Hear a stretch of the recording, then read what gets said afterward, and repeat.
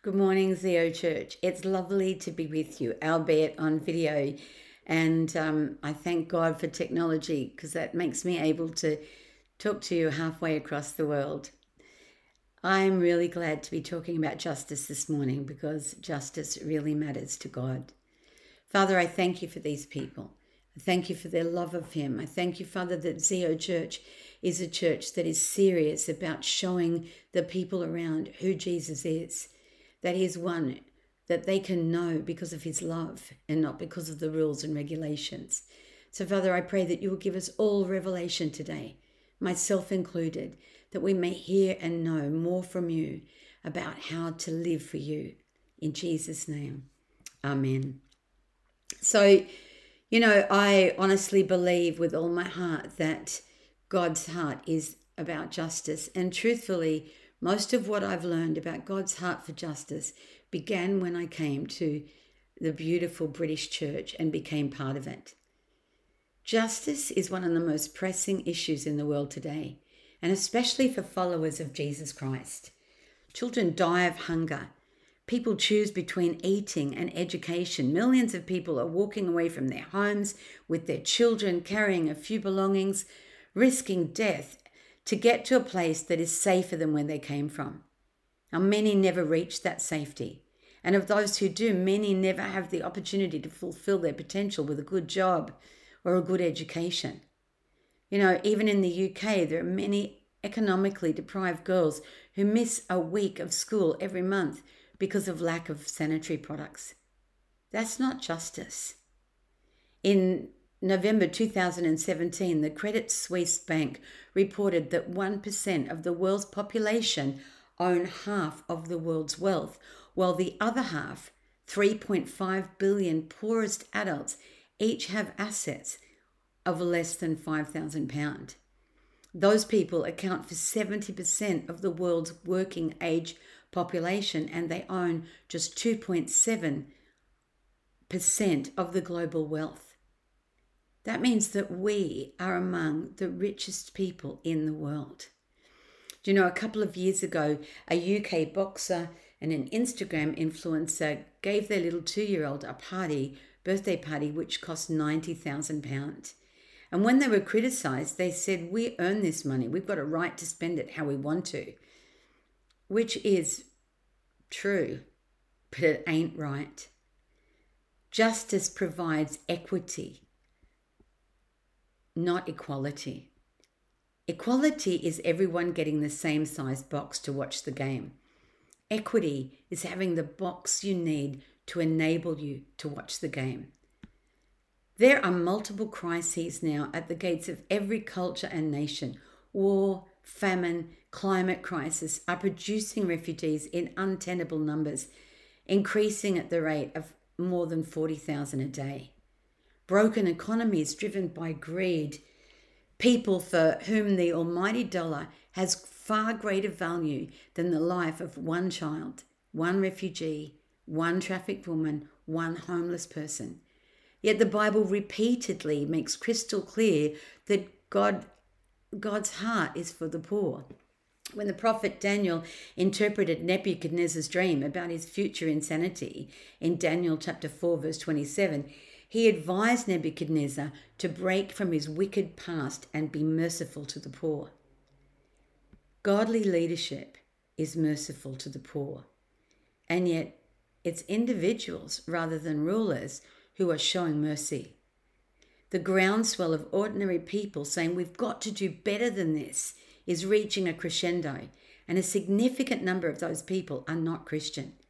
Indeed, in many nations, the people most resistant helping the poor, the refugee, the broken, and the marginalized are Christians.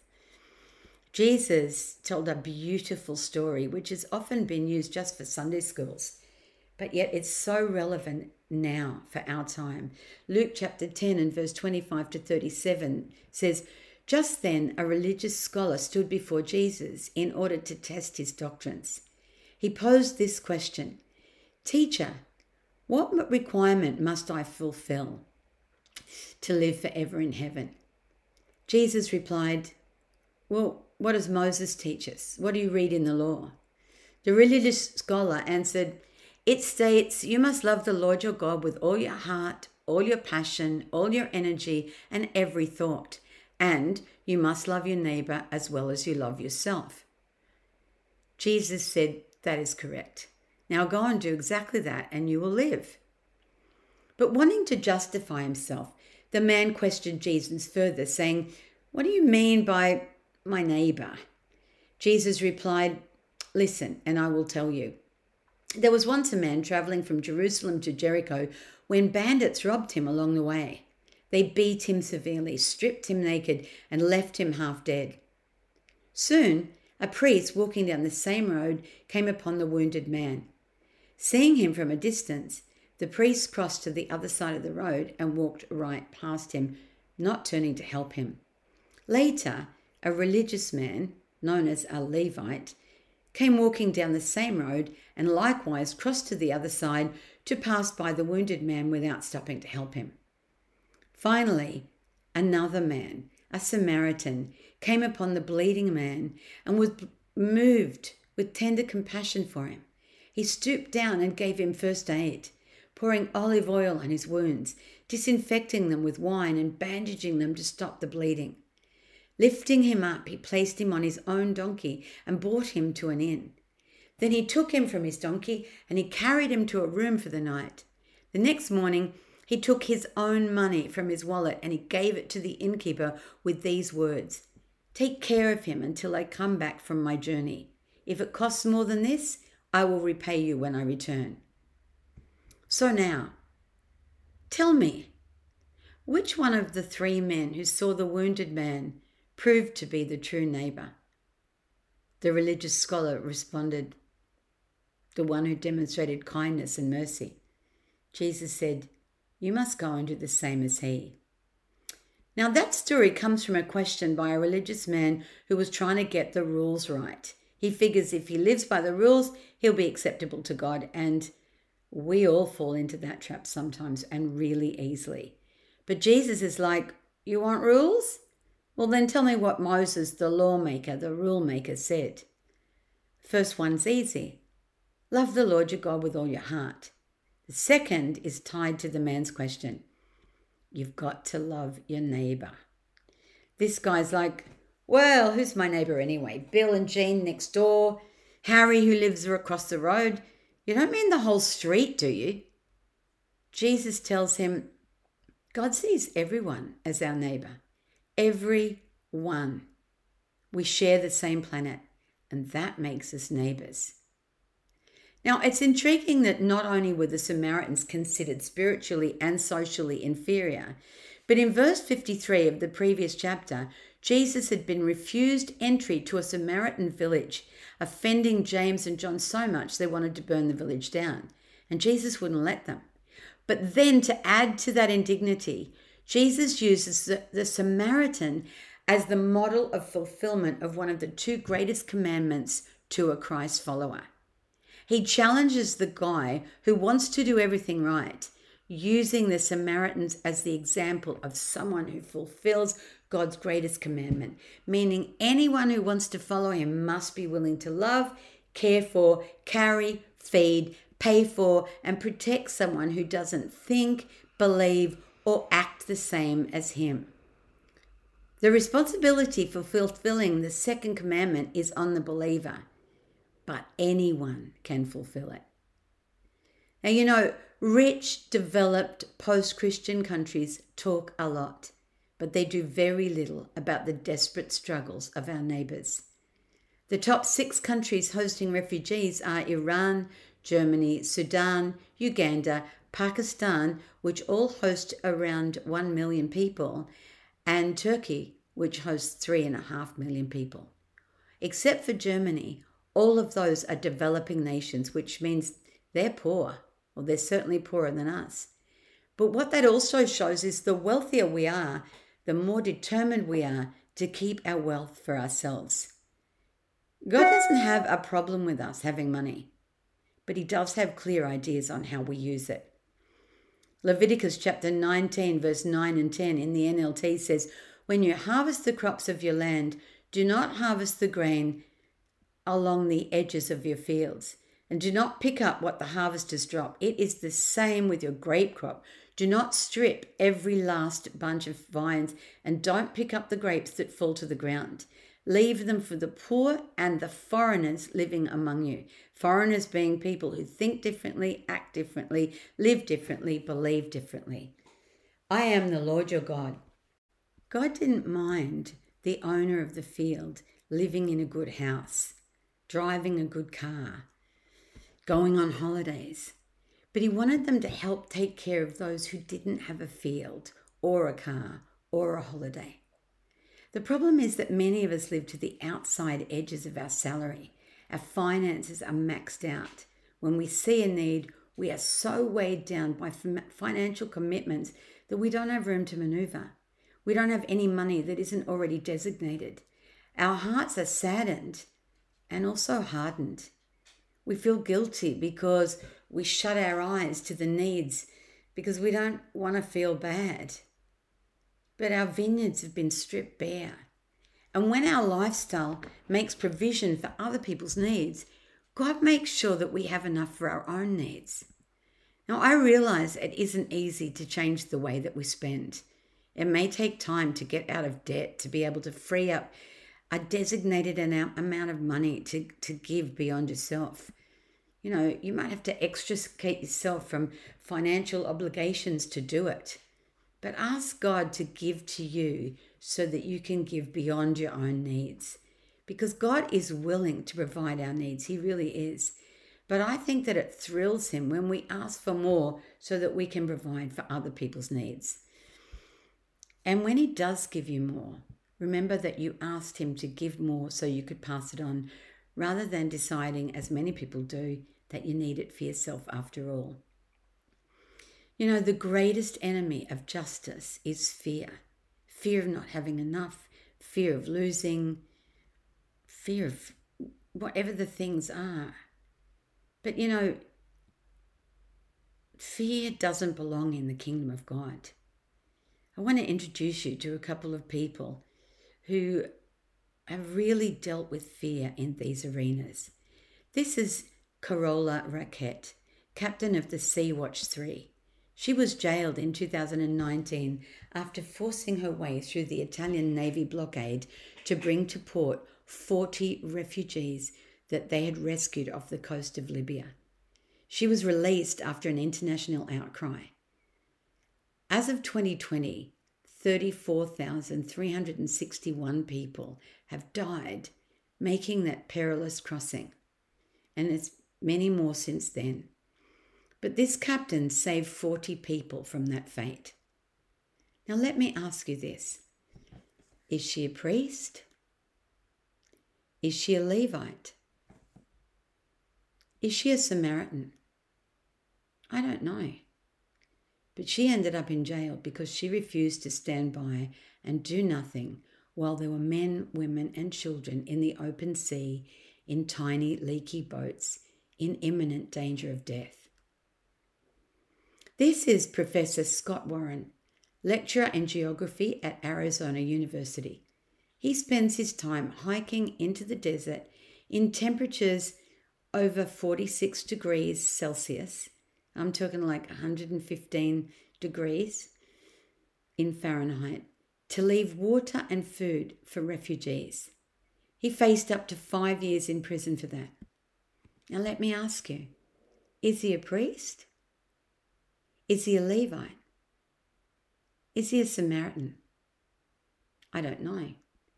But I know that he and others regularly walk 5 to 10 miles into the desert carrying 5-gallon drums of water and food to leave for people for whom the treacherous journey across the desert is preferable to the conditions they live in.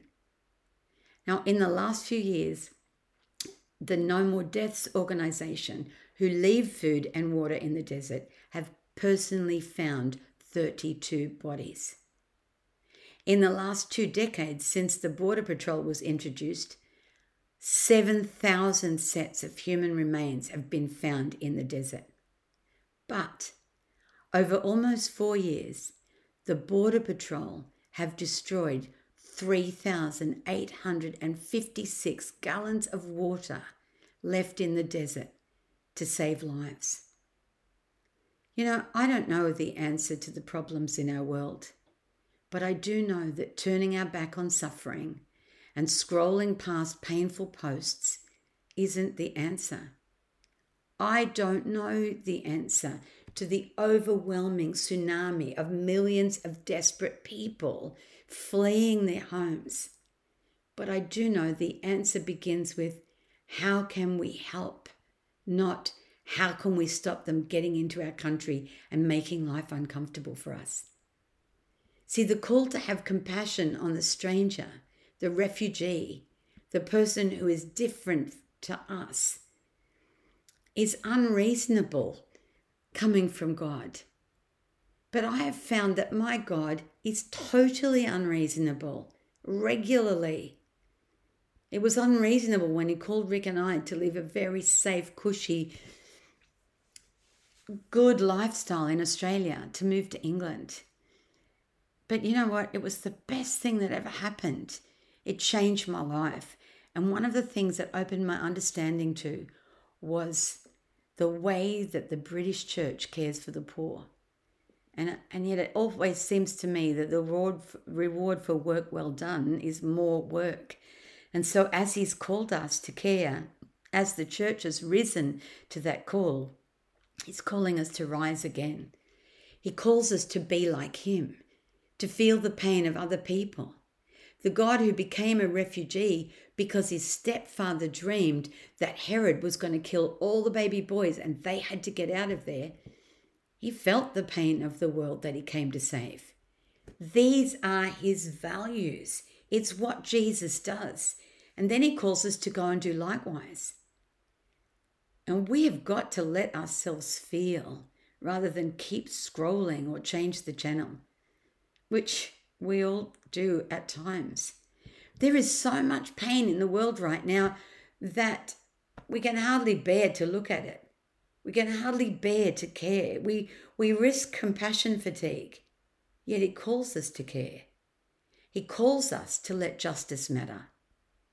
It's a phenomenal thing. Hebrews chapter 13 verse 3 says, identify with those who are in prison as though you were there suffering with them, and those who are mistreated as if you could feel their pain. The Aramaic translation actually says, as if you were people who wear their bodies. You know, this little piece breaks my heart. It's hard for me to read it without weeping. If it was your son, you would fill the ships all by the millions, acting as a bridge to get it through. But don't worry, he's just a child of lost humanity, of dirty humanity, which makes no noise. He is not your son. Sleep peacefully. It's not yours.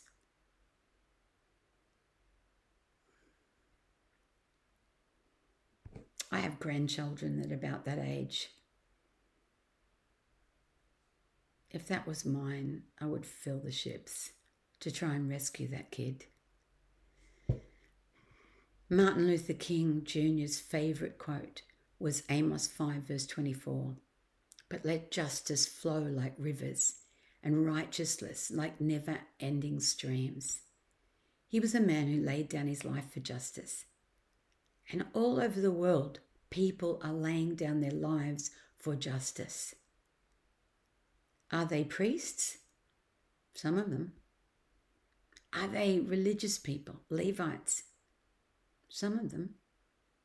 Many of them are Samaritans. People who don't believe in the way that we believe, or maybe don't believe in any God at all, but they love their neighbour. The command that's linked with loving God. Now, you know what? Jesus is coming back. Signs of that are all across the world. I don't know if he's coming back in 10 years or 100 years or 1,000 years, but I do know this. I turned 70 last month, and I've got this much time before he comes back for me. This much time.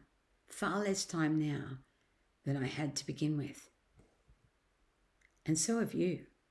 Whatever your age, you only have a finite amount of time until he comes back for you. That's vital.